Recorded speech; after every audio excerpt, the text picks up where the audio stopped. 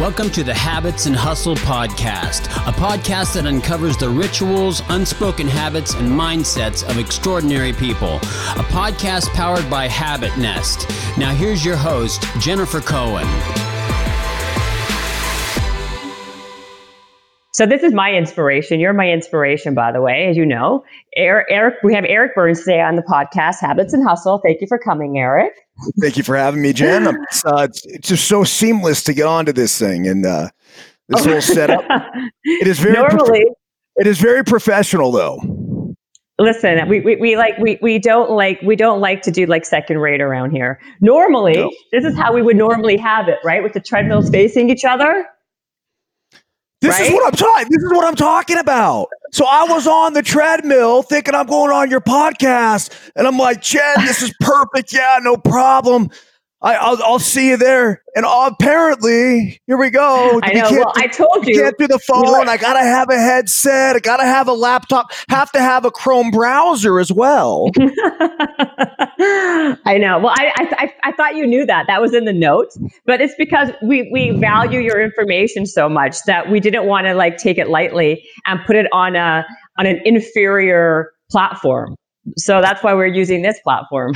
Have you heard that basically they've done a study on people in the browsers that they use? And it's Adam Grant, honey. Yes. And so if you use the Safari browser, then it's basically what the phone and the computers usually default to, then Absolutely. You're less likely to have success in life, because if you're willing to challenge the status quo and get into the Chrome or the Firefox, then obviously the potential that you have is limitless. Now, I'm not sure how much I buy into that.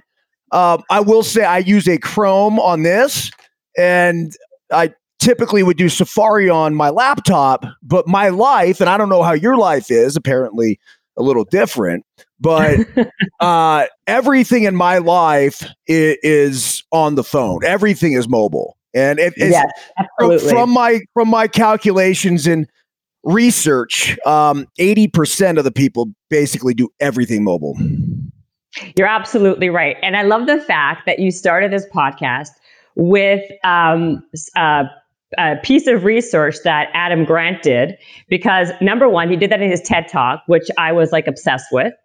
And then I used that piece of information in my TED Talk because I liked it so much, because it does give you a very, very simplified explanation of people who are going to be successful or not. And you used it. And this is why I love you, Eric, because you retain so much information. So if you guys don't know who Eric Byrnes is, I mean, he is a professional baseball player, right? He was, not anymore. He was. He's an endurance athlete. He's a broadcaster for the MLB network.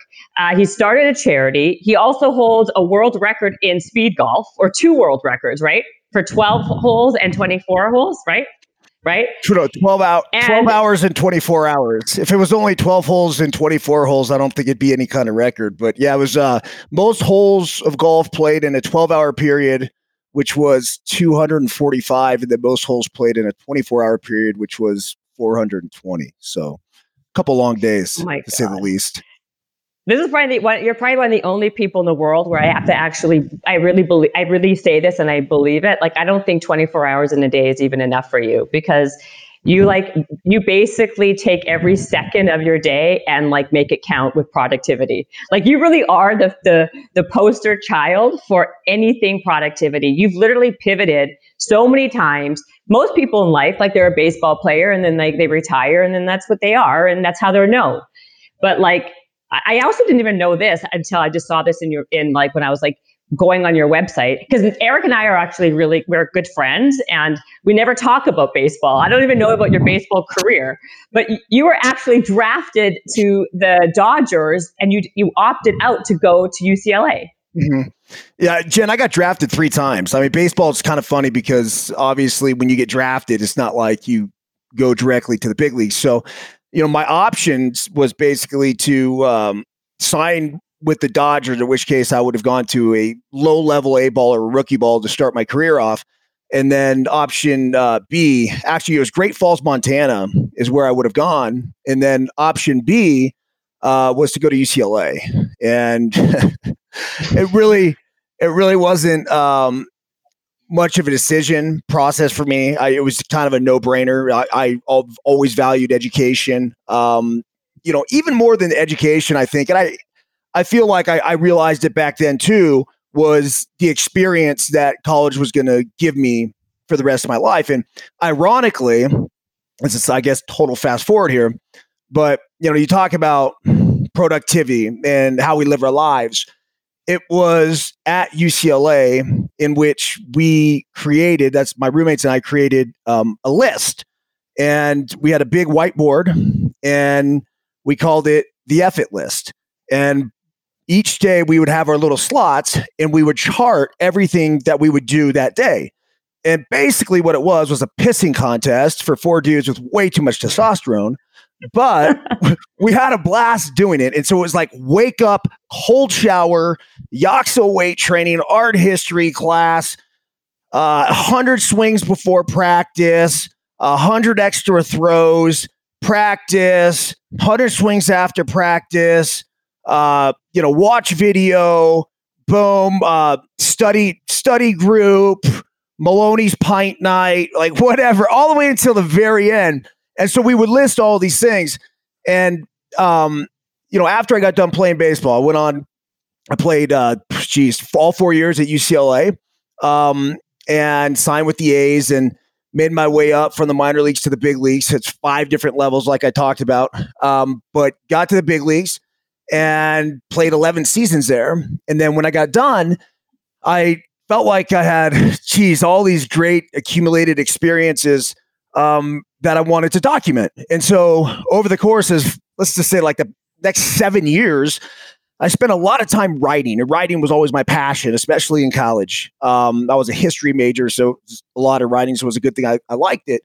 But I had all these things, right? And all these experiences. And essentially what I did is I figured, I'm like, man, they're all really cool stories, but what sort of value am I going to give you or anybody else if you decide that I'm going to pick up and read this thing? And so it ended up becoming what became known as the F It list, life lessons from a human crash test dummy, which was my nickname when I played baseball. And it was just kind of funny how the whole thing came full circle from, figuring out really kind of how to be productive in college and how to regiment my days, and then having that carry on through my entire baseball career, and then being able to acquire the wisdom, say through those experiences, to later, this is well after I wrote it, right? To be able to draw out those life lessons. And it's just, I don't know, it's obviously something that, I'm really proud of, not more so than anything. It's obviously it was an opportunity to share some really cool, fun stories, but there's value in it, right? And there's something that, and it's funny because one of my friends read the book just recently, and his name's Ryan Tollner, and he was our quarterback at St. Francis. He's probably, if not the number one football NFL agent right now at this point. He is definitely one of them. Jared Goff is one of his clients, amongst many other people. But Ryan's like, hey, man, he's like, I just got to tell you, he's like, I don't know if I really like the book and was laughing out loud because I know you and I knew half of the stories, or if I really liked it because you were giving me something each chapter. And it's not anything that's like groundbreaking, right? It's not something that we haven't heard before. And this goes back to all the modern day self-help people. Like, you guys are acting like this shit's new. This shit is not new. This shit goes back thousands of years. I mean, we go back to the Stoics, and Epictetus, and Marcus Aurelius, Seneca. There are so many, people who have championed, say this way of living, and this grander perspective that we can all take. And so Ryan was saying, he's like, look, man, he goes, none of it's just revolutionary. He goes, but damn, we need this stuff. on a daily basis. And that's where you talk about routine, and you talk about hustle and habits.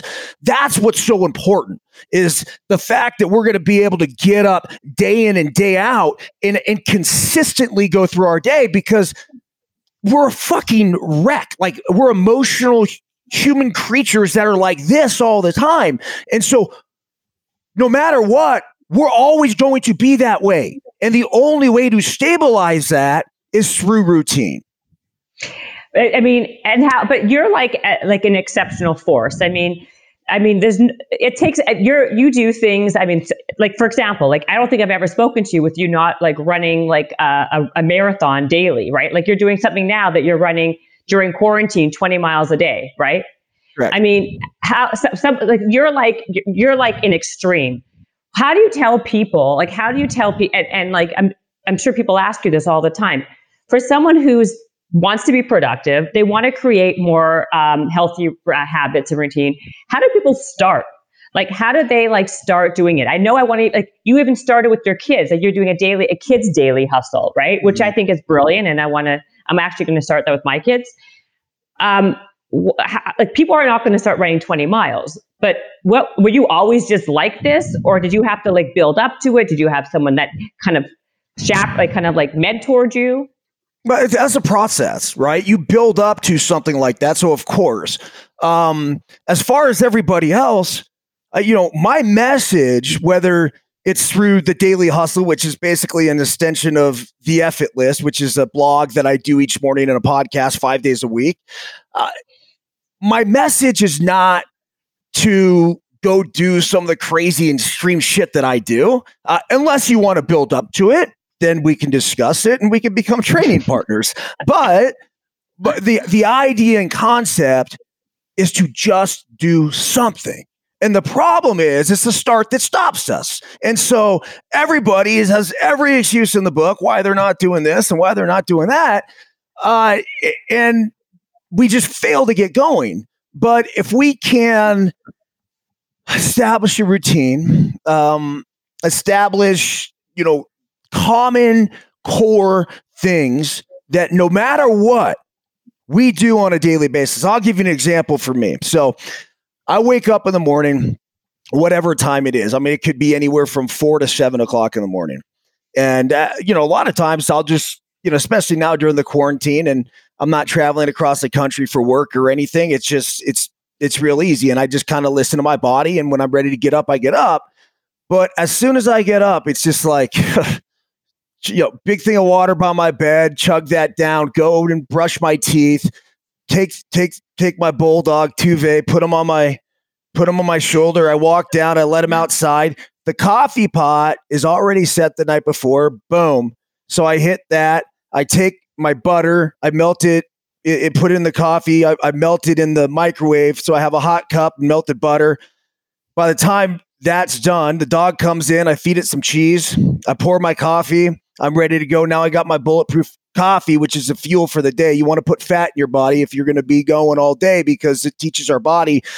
First thing we put in our body, if it's carbohydrates, it's going to want carbohydrates through the course of the whole day. If it's fat, your body's going to continue to burn off fat. So quick little, nutrition lesson is basically our body has the ability to run off of carbohydrates for 2 hours. Our body has the ability to run off of fat for 2 days. So think about that when you're putting shit in your body, because, ultimately, if you're shoving it with sugar and carbohydrates, you're gonna run out of your fuel source. Now, right. Once you're going and cruising, and then you're in the middle of the workout or the middle of your day, if you want to have sugar, if you want to have carbohydrates, great. That's fine. We're rolling. But when you kick that off, you're teaching your body. It's the whole concept and idea of the intermittent fasting, right? I think that's how you say it. Do you do that? Are you doing intermittent? No. I just look. I eat a gigantic dinner. I'll drink at least a couple glasses of wine every night. Maybe have 2 tequilas, and go to bed and wake up. You do? Every night. Every night. If you look at, there's blue zone regions of the world. A fantastic book I just recently read, and they talk about the centenarians, the people that live to be 100 years old. And blue zones are areas of the world where there's an unusual percentage of centenarians living in that area. I mean, they talked about some of the common themes, be it diet, be it, say mentality towards life, and also, little things, like I said, drinking alcohol or whatever else. There's a pretty common, whether it's Sardinia, I believe is an island off of northern Italy, 2 glasses of wine every single night. There was one, I believe, in Costa Rica, same sort of thing. They love their liquor, they love their cocktails, and more if you could do it within moderation, and if you think about that nice light mental buzz that you have that alleviates the stress, anxiety. I mean, that's what ultimately kills us. Now, the other thing, and the reason the blue zone regions of the world, are so much of these outliers, is that these older people, this older generation, as you get to be 90, 100 years old, they're celebrated. Where we here, for the most part, in the United States of America, we want to shove them in a home and go away and go die in peace, get out of here. Where everywhere else, it's like, nah, like these people are heroes. So then the other thing is they all work. They all have an ikigai.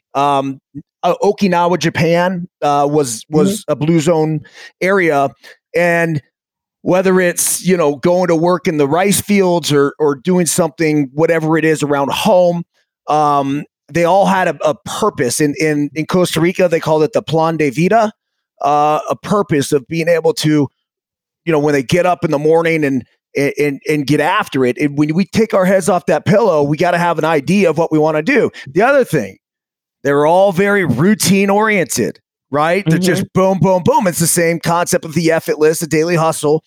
And it was just fascinating to hear all of these things. And it makes a lot of sense.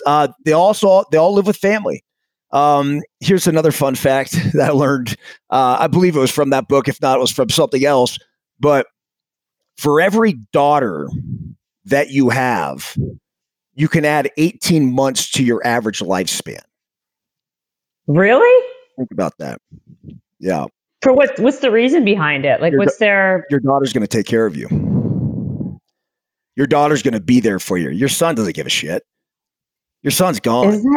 He's off making his own life. It's just natural sort of thing where your daughter will sit there and give you the love and attention and care that you need and make you feel warm and important. That it's makes That's a lot interesting fact. Yeah, it makes a lot of sense to me. It makes a lot of sense. It makes a lot of sense. I've never heard that. Give me some more facts that you've. I mean, listen, you're like full of them. I have like a list of them every day. Your newsletter. I tell you this all the time, and I was not just bullshitting you. It's like the best newsletter I've ever seen because it literally you learn, like your friend said, Ryan.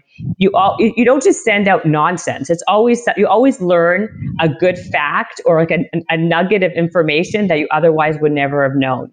You know what I mean? And like that's the kind of newsletter and that's the kind of information that I appreciate because it doesn't happen often, right? People are usually just wanting to sell you something, and it's amazing.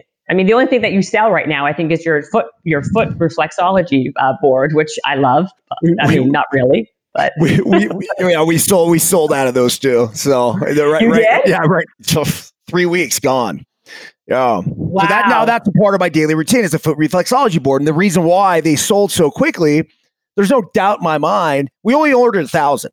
But in my mind, it's like when you can live what you sell, it's what done. You do. Yeah. Like if you live, you live what you like. That's and it's kind of the idea of the daily hustle stuff. Like, don't listen to me because I'm going to sit here and spew bullshit from my mouth telling you guys how to live your life. Listen to me only because I show you how to do it. If I'm not showing you how to do it, I immediately, whoever that person is, I take inventory and be like, dude, should I really be hanging on every word this guy's saying? Should I really be buying into it? Unless he's living it, unless he's doing it.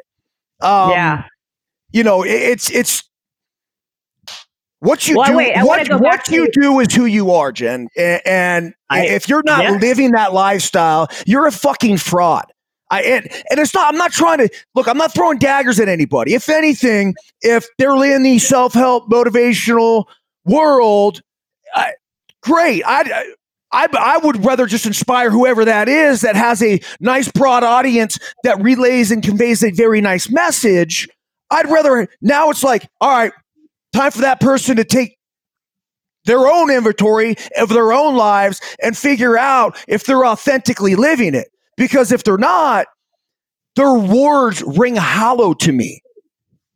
Right. I mean, so let's go back to your daily routine because it's like fascinating to me. Okay, you wake up, you have your fat in your coffee. By the way, how long have you been doing that? Is it because you started to do that while you became an endurance athlete, or is it just because when did you start and you see a difference really in everything? I learned about it with the whole endurance thing because all I knew is I'd get up in the morning and it was sugar and carbohydrates, however it was. And even if I was drinking coffee, it was usually a latte, maybe it had sweetener in there and whatever else. And I noticed like I'd get an hour into my workouts and I would feel like I'm crashing. And I'm like, that's weird. And then I would go out and I actually read something. This is when I first got into triathlon and I was training for, I believe it was my first Ironman. It might be my first ultra marathon, but basically it was like, hey, look, it was like this week, it was like do 3 30-minute pre-breakfast runs. And their concept was like the whole thing of the intermittent fasting, right? It's like teach your body that you don't have anything in you. And it's like, instead of relying on a carbohydrate source or sugar, I want to rely on fat for fuel. Because when I go do an Ironman and I'm out there for 10 hours, then basically what happens at some point, I'm going to have to rely on burning that fat. And so that's when I bought into the bulletproof coffee and started doing some research on it and figured out that was a thing. And this is a while ago, right? I mean, it's become a fad, but this is, this is 7-8 years ago. So, I feel like it's come up and it's come down. There are people who still really believe in it, and then there's been a lot of research saying it doesn't really do anything. But I do like the fact. I mean, that's the thing, right? But save the research. Listen to your body. How does your body feel? And I don't care if it's just placebo effect, whatever. Our whole goal in life should be to have consistent energy, to have that energy last from the time we get up in the morning to the time we go to bed at night. The peaks and the valleys we want to eliminate. And so how do we best put ourselves in a position to achieve that? So, can I ask you a question? You said 2 hours for carbohydrates, that you have a 2-hour span. Fat, you have a 2-day span. What's protein? If you have just eggs with like veggies or something, what's a protein? How long do you have? Mainly fat. That's a fat. Yeah. So that would be more on the fat side, although it's not like a stick of butter. And you use grass fed and all the other stuff, right? Like you do the real. Of course. Yeah. Now that was another big. Give me other stuff that you do. Well, that was another big thing within the Blue Zones area. So everyone ate. It wasn't necessarily. They were plant-based diets. They're heavy plant-based diets. Most of the regions did eat meat. Pork was actually the number one meat that people ate in those regions. I don't know if it was coincidence or what, but they ate more pork than anything else. As far as my routine and what I try to do is, of course, focus on organic, local. It's the processed foods, right? The ones that can. If your foods can preserve for a year, you shouldn't be eating it. So like the best way to look at it is like, let's find an expiration date like quickly here. That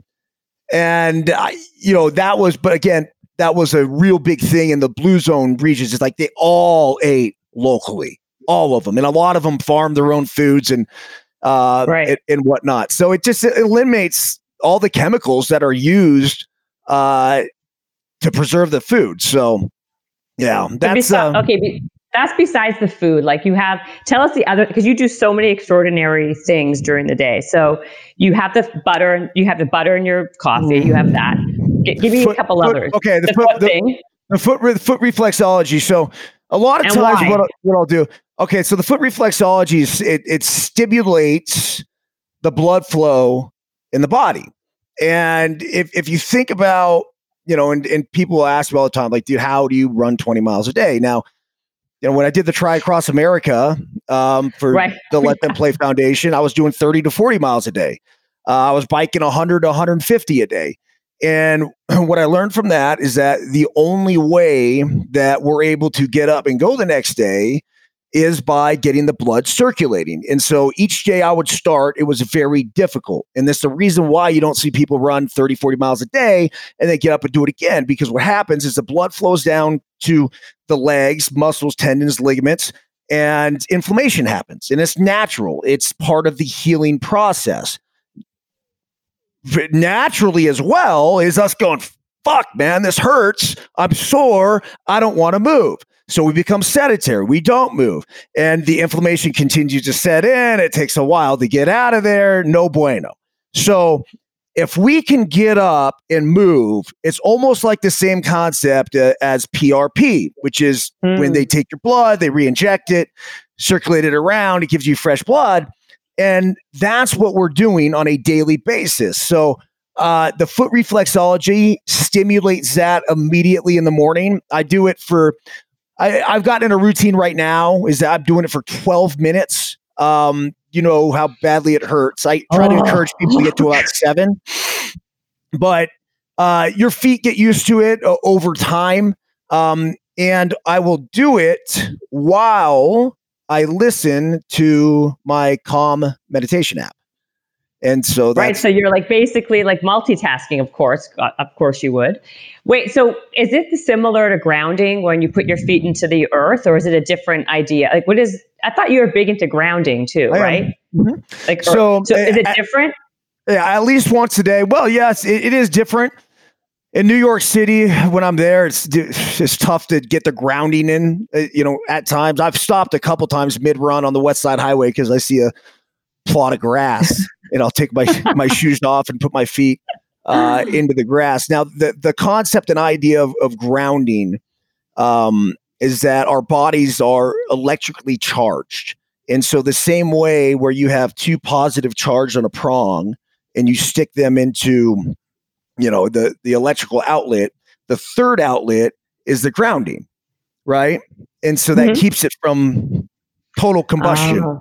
And so our bodies work the same way. So it's like, go, go, go, go, go, go, go. And through the course of our anxiety and our stress and all these, electronics that we have on us the entire day, I have a feeling that just continues to electrically stimulate us in so many different areas. And so put your feet in the grass, your bare feet in the grass, and you literally can feel the electricity dissipate. Now, I'm not a scientist. I'm not a doctor. I'm not a certified nutritionist or strength coach or any other thing. I am just speaking to you guys through my experience and what has worked for me. And I noticed, especially when I was doing radio and I first kind of read about this grounding thing and then started doing it every day, is that, I come home at like midnight after doing, post-game Warriors or San Francisco Giants or whatever it was at KMBR 680. And it was just like I had a million things going on, right? I was going back and forth between the MLB Network. I'm working this late night radio. Tara, my wife, was pregnant. We already had a kid on the way. It was just this mass chaos in my life. My dad passed away suddenly. It's just this kind of weird time. And I remember that was it when I started the grounding, and I just felt like, and it really had an effect on me. So essentially, I'd say just about every day since then, I've gone back to it. And it's just a huge stress reliever for me. If you think about the best way to envision what it is and what it feels like, and to try to relate and to see if you can go take yourself back to that time. But when we were kids and we were playing in the grass and we were running around and we were barefoot. Think about like that.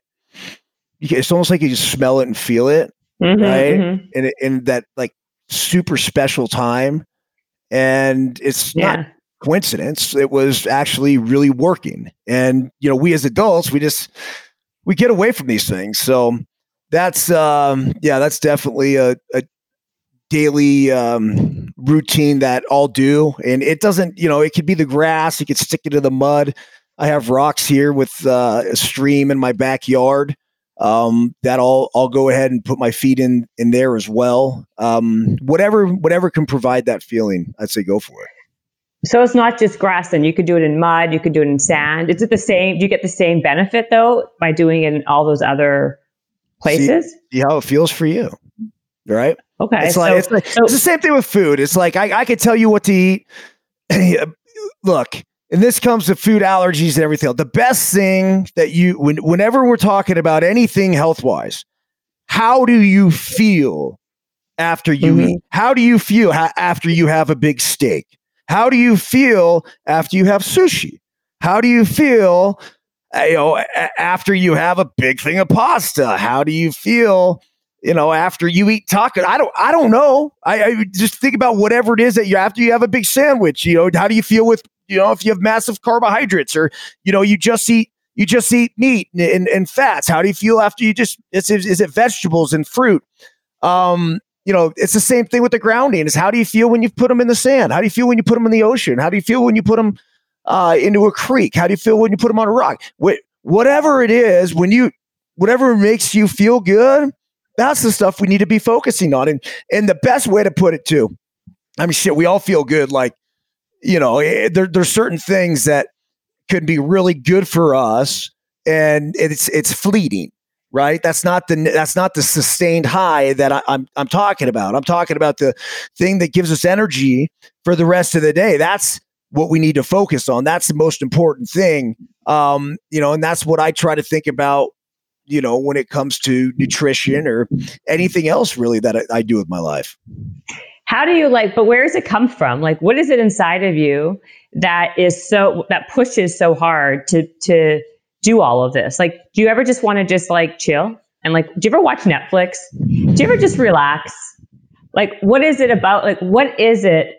Why are you like this, but kind of why are you like this to this level, right? It's not just routine. It's the drive to constantly challenge to everything you do. It's to the extreme. It's not I'm just going to go for a jog today, or I'm just going to do, I'm just going to drink a cup of coffee. Everything is over the top. Why? Is there a reason in there, or is it just because you just like it? Well, my boy Kowalski says anything worth doing is worth overdoing. Moderation's for pussies. Now, my boy Kowalski's a little twisted, so I wouldn't go as far to say. Who's Kowalski, by the way? Just a friend of yours? Just a random guy? Okay. It's my boy. It's my brother from another mother. He's just one of the few guys that is into all the stuff that I'm into. And when you start talking about the ultra endurance world, you get a bunch of unique characters, and so when you can find one that becomes your dude, training partner, guy, girl, whatever, it doesn't matter. It's pretty cool. So Kowalski was with me on the Tri Across America, just about the entire way. Yeah, he's my wingman. He was the guy when I broke the world record for the 24 hours of golf. He was by my side. I ran 106 miles while playing the 420 holes. He was by my side, start to finish the entire time, and actually ran next to me as a pacer for 80 miles of the 106. So yeah, that's a wingman. So I just, you know what, Jen, I don't, amazing. I know it seems extreme to the normal person. what's extreme in one person's world. It's relative to how you prepare. And do I chill? Yeah, I chill. I tell my kids my favorite time of the day, like by far and away, is sitting down at the dinner table with them, especially during this quarantine time. And that's when I do my phone detox. So I'll have no electronics with me at all. And from there on till the rest of the night, and I'm just done. It's like, finally we get to dinner, we sit down at the table. During this quarantine time, we've been calling my mom every night. We put her up there. Now we use my wife's phone because I refuse to have my phone anywhere near me. And even through the course of the day, what's cool is that through all of the extreme training that I do and the running the 20 miles and everything, I'm able to remain efficient and effective through the course of communications. I can talk on the phone while running. It's not a big deal. Whether it's a podcast that I'm going to do, it's writing the daily hustles. I write those when I run. You do? Yeah. How? You're right. How do you write? Right? Yeah.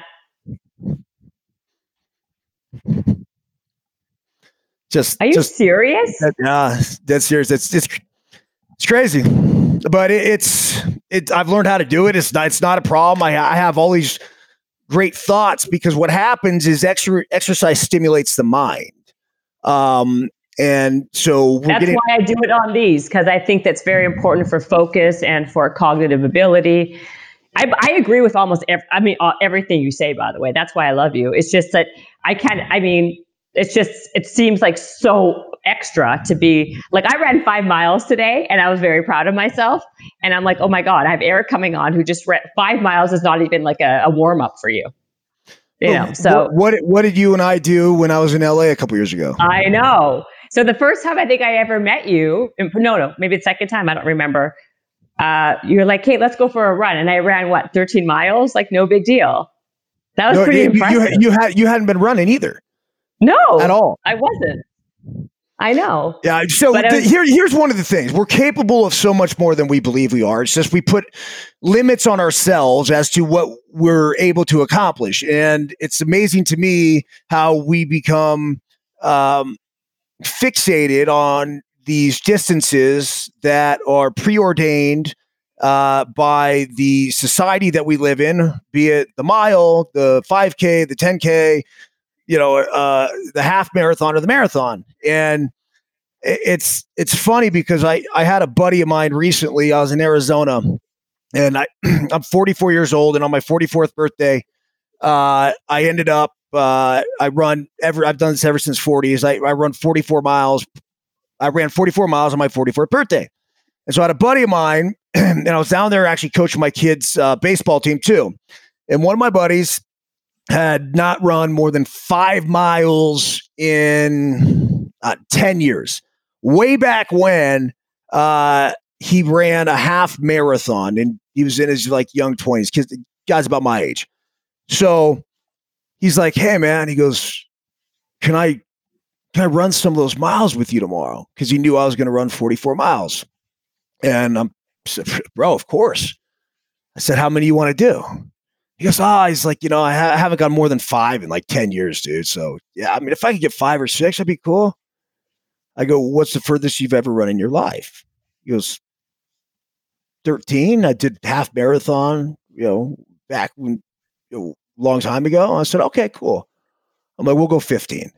And he's like, dude, you're fucking nuts. No way. I go, bro, we're going 15. And sure as shit, showed up the next day. I'd say no problem, but he was great until 13. And then 13 to 15, he was struggling. But to break that barrier of, hey man, and he's in shape. It's not like he's completely out of, it's just, he does other things, right?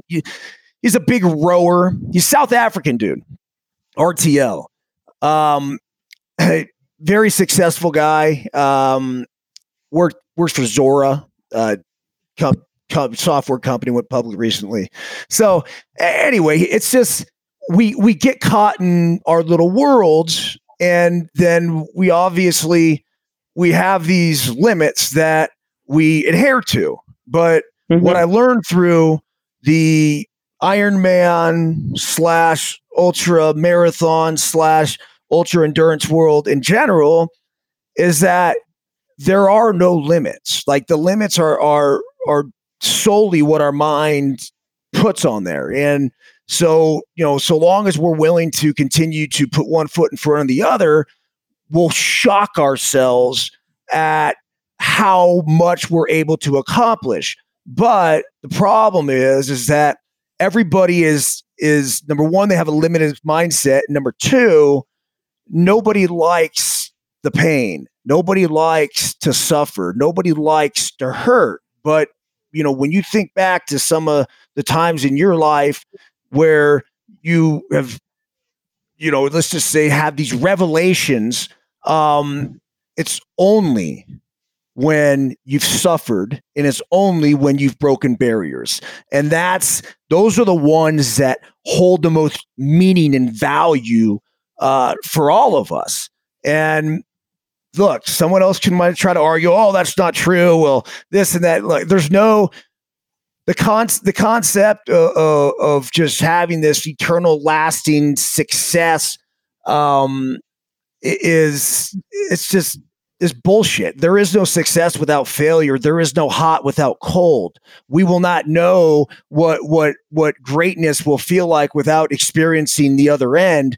And you will never get here without earning your way there. And it's a process. But so many people are scared of the process. And what's amazing is that if you just simply put together a routine of doing something each and every single day, you'd shock yourself at the productivity that you'll find in your life. And again, this isn't about running 100 miles or playing a bunch of holes of golf or doing a triathlon across the country or any other. That's not it. But it's about living your life and leading by example. And whether it's showing your coworker, your friends, your classmates, or whoever it is, but you need to be out front. And I think our world just would be much better off if we had people willing to push those envelopes. And I mean, that's what's always I'd say obsessed me to do that. And it's the impact that we're able to have through action. And that's important to me.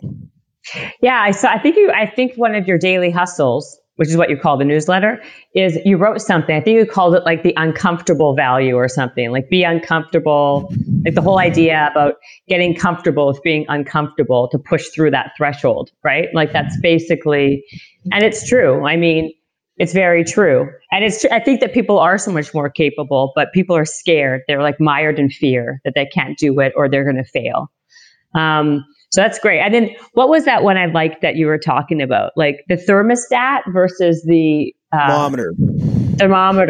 Yeah. So I mean, the thermometer is the one that, you're the thermometer. You're gonna go up or down based on everything else that's going on around you, right? Where the thermostat is the one that's consistent. You're setting the temperature. And so we as a society, especially in, today's world, is we react with everything that we hear. And so it's like, if you're watching the news every single night and you're having these emotional reactions and it's, you're happy one day, you're sad one day because they're saying they're opening this county, they're closing this county, it's this and this and this and that. It's just like, look, life's not fair, but our reaction to life is. So we're all going to deal with different shit through the course of our entire lives. But the question is, how are you going to react? Because what is fair is our ability to respond to whatever is thrown at us. And so long as we understand that, like our peace and our happiness and our joy, it's all up to us. These are all subjective things that are internal that we get to decide upon. The outside world is a fucking yo-yo, trying to pull us up and down and up and down and up and down. And the amazing thing is that the majority of us fall victim to it. And we let that dictate our mood in our being. And it should never touch that. It's not everything that we control in life is it's gold. It's the most important thing. And so when you can distinguish what you can control and what you cannot control, ultimately that's when, I don't want to say we've achieved this peace, joy, happiness, whatever else, because that's a daily thing that continues to go on and on and on. But at least we're in the right place to consume whatever the world has to offer us. It's like, how do you do that though, right? Like, is there like how do you work on your mindset or is it like the fact that you're so, active? You're saying something when I was like showing you my little treadmill situation, that exercise keeps you focused, it kind of elevates your ability. So is it kind of like momentum, right? Like once you start, it's easier to keep going, right? Versus, because you're already like doing it. It's like an object that's in motion stays in motion type of thing. You know what I mean? Yeah, I like that. It's thank you. Yeah, but you got to get going. You have to. One of the things that my dad said was just fucking brilliant, and I never understood it when he was alive. He would say, "Don't take your feelings too personally." And I'm like, what are you talking about? Like, my feelings are my feelings. My feelings are everything. Like I when I played baseball, I was an emotional player, and I reacted to my feelings all the time. And, I felt that's what drove me and got me to the big leagues and kept me in the big leagues for 11 seasons. And golly, if I would have been able to apply that to my baseball career, I would have been so much of a better player. And it like not even close, because my issue was that I would emotionally react to my feelings. And if I went into a little bit of a hitting slump, it was like, this thing turned into a drought. It would spiral downhill badly. And it was just, I was so, and the funny thing is, on the flip end of that was that if things were going well, they went really well. And so I could be the best player in baseball for, 1 week. And then, the next 2 weeks, I was the worst. So, but I got caught up in my feelings, and I took them personal. When we were able to step back and take almost like a third party observation of what's going on, you have to understand, like, things, especially when it comes to other people, almost everything is not personal. And even if it is for whatever reason, it's like they have underlying issues that they're dealing with that they're just taking out on you. And so when you're able to really understand that, it's a liberation in life that, man, I couldn't even tell you. So it's tough to understand. I still have people constantly ask me, like, explain to me the don't take your feelings too personal. And I'm like, it's almost like you got to live it. It's almost like you have to really kind of go through it to understand and go through what I went through in a baseball career. Go through the endurance endeavors that I've gone through. And when you're hurting and you're emotionally crushed and you have fucking, 30 miles to go in a 100-mile race, and you're just like, I don't even feel like I could take one foot and put in front of the other. How am I going to continue to do this? And then you start, again, you're taking your feelings personally. You're like, dude, just step out of it and go. And, I think I've learned through those experiences what that actually means. What would you have done if baseball didn't work out for you? What would be your other career or profession? I kind of like, Well, I mean, it's interesting because when I was a kid, I wanted to play professional sports and I wanted to talk about professional sports. So, right, my passion was broadcasting. My passion was debating. I loved a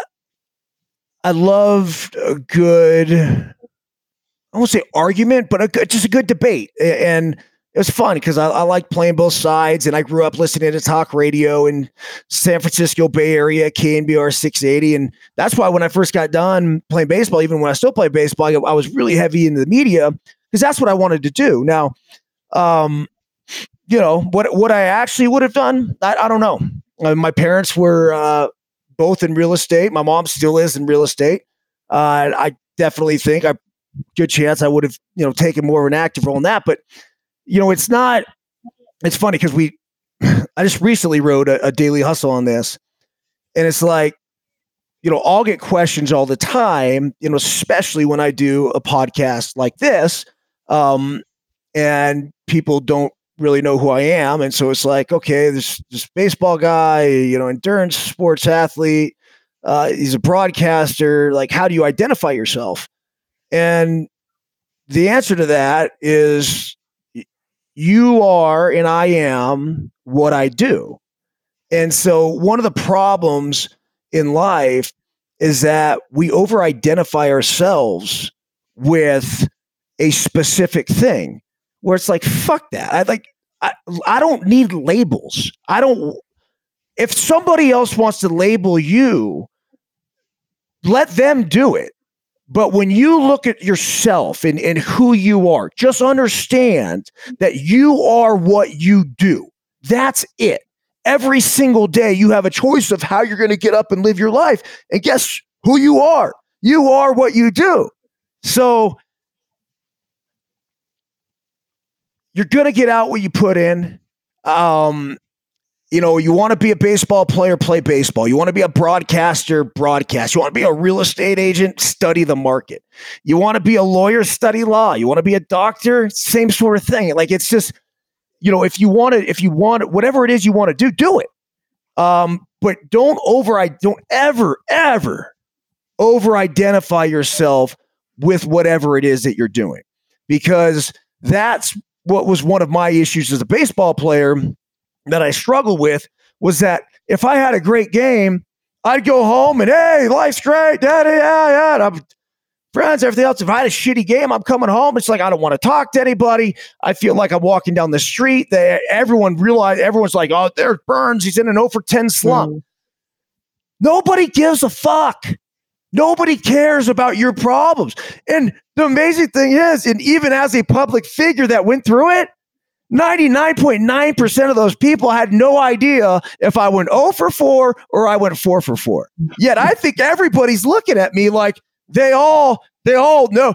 Quit being so gosh damn fucking egotistical to think that everybody cares about our problems, because they don't. Right. I agree with that. I know I got to wrap it up with you. So I want to ask you something, because you're an avid reader and very knowledgeable, and you retain everything, which I can't believe. But what are you reading right now? And what's your favorite book of all time? Favorite book of all time. The all-time thing, it's a really tough question. I've read a lot of Ralph Waldo Emerson that I really like. Self-Reliance is just, an iconic essay. So there's a collection of his writings that, if you want to kind of get to the root of it, I would classify him as he's by far and away our greatest modern day philosopher. John Wooden's actually a close second.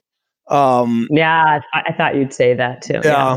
I mean, I went to UCLA. I had an opportunity to meet John Wooden, had breakfast with him. He handed me a card at the end of breakfast that I think it was kind of a standard card that he would hand out, so he wouldn't have to, sign all these things. And on the card was an owl, and it said, "The wise old owl sat in the oak. The more he heard, the less he spoke. The less he spoke, the more he heard. Now isn't that a wise old bird?" And John Wooden. This was like, oh, man, wow, yeah, it's heavy. So, right now I'm reading a very interesting one. I just finished Linchpins. Seth Godin, I think is how you say his name. Oh, and, Seth Godin. Yeah. You liked it?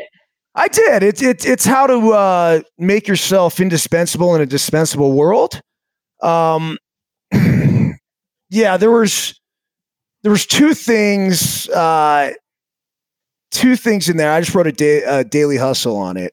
When? I didn't get it. No, it'll come out in a couple weeks. I stay a couple weeks ahead on the. I wrote it today.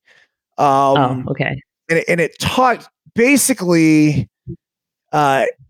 He talks about. I mean, I'll get it right here. It's fascinating, but he had two. So what I tell you, I write these right here. You're very impressed in my notes. So yeah, there's two things that linchpins do that make them vital to an organization, right? And so the first is to exert emotional labor, and the second is to make a map. And the funny thing is, and I titled it like Passion with Purpose. And my dad used to say this, and a lot of the shit so my dad was a 4th degree black belt in Kempo karate, would read all the Far Eastern sports psychology stuff, like crazy, like really into that. Tony, like as a kid, like, you know how you drive around with your mom or dad in the car and they, mom would listen to easy soft rock or whatever. My dad would listen to Tony Robbins. Like this is way back when, right? Right. 80s, early 90s. So that's when he started. Yeah. And I got a lot of this stuff is like stuff my dad kind of fed me, but when he was alive, it was, I just kind of brush over it or whatever else. But one of the things he used to say, passion and purpose, passion, purpose, passion, purpose. And I realized that in this book, it's like exert emotional labor, right? So what is that? That's fucking passion. It's like, it's going beyond anything. It's going well beyond, like, we all have a job to do, but when you exert emotional labor and you put your emotion into it, now you're exerting your passion. Now, the other thing is make a map. Well, make a map, I mean, that's purpose, right? That's it. That's leading you to a direction. Like, where are we going? Because passion without fucking purpose is all over the place. It's messy. We don't know. That was me as a baseball player. That's passion without purpose. Right. I was all over the place. Hey, some good days, some bad days, and who knows what you're going to get. But passion with purpose. And when he talked about the linchpins, that was I don't know, that really hit home with me. So I wrote about that. The next one that I started a couple days ago. I think The Happiness Advantage, written by a kid that went to Harvard and kind of made it his mission in life to figure out how happiness affects all of us. And is it something like, are we working to have success and then we'll be happy, or are we happy first? And I think most people in today's world would be able to answer, like, look, like, you have to be happy first before, like, if you're chasing happiness, you're fucked. You're not, like, no, happiness first has got to happen first. And then everything else, will follow after that. But the question is, how do you become happy? And, it starts with loving what you do. It starts with getting up. I take this back to the Blue Zones book and your Ikigai, your plan de vida, your purpose for life. You got to be able to have that. One little thing, because I'm going to have my kids do it tomorrow morning, that I wrote down. And what I do is I'll take little notes and I'll listen to it. And if it hits, then I'll take notes and put them down, whether it's for a future Daily Hustle or just for something else. But he was saying that the author was saying that there's 3 good things, that if you could find 3 good things to write down that happened in the last 24 hours, and you do that every single day, it's automatically like he went into like 4 or 5 different like studies and tests, like this group that did it, and everyone's equal, right? So this group that did it for a week, for a month, for 6 months, for a year, even after they stopped it, their happiness continued. Write down 3 things good things that happen. And they just could be little things like, hey, I really enjoyed my podcast with Jen today. Boom. Put it down. Something about those tacos tonight were fantastic. Boom. Put it down. I loved how my 11-year-old, this morning woke up, and as I wake up, like I hear the door shut and I see her running off in the distance, taking off to get her mile daily hustle run in. Made me happy. Right. So just 3 things. Now, over the course, if you're going to do it the next day too, you're constantly searching out things. Those 3 things. Things that make you happy. And so if you close your eyes, and this is the example that he used in the book, he said, close your eyes and picture the color red. And now open your eyes and you're going to find something. And immediately I found, without thinking about it, let's see if you guys can see it. I just found this focus red right here. Right? Wow. Yeah. So I just did that also. So did you find something? Yeah, I did. I found this thing here, right here. Exactly. It could be the littlest thing. So today I did it, and there's a big red barn on this property, this area that I live. And I literally closed it. I didn't think about it. Like, as I'm listening to the book, he's like, close your eyes. And I'm going to close your eyes. He's like, think about red. And I'm like, think about the color red. He's like, now open your eyes. And right in front of me was a big red barn. It's like, holy shit. That is amazing. Why red? It has nothing to do with it. It doesn't matter. It's just, it goes to show you how powerful our minds are. Yeah, and it goes to show you that we see what we seek. So if we're seeking happiness, we're going to find happiness. If you're a miserable fuck and you're seeking, misery, you're going to find misery. That's so true. What's that? Yeah. I love you. I love that book. Okay. What's that book called? I want to get it. Happiness Advantage? I think it's called The Happiness Advantage. I'll send it to you.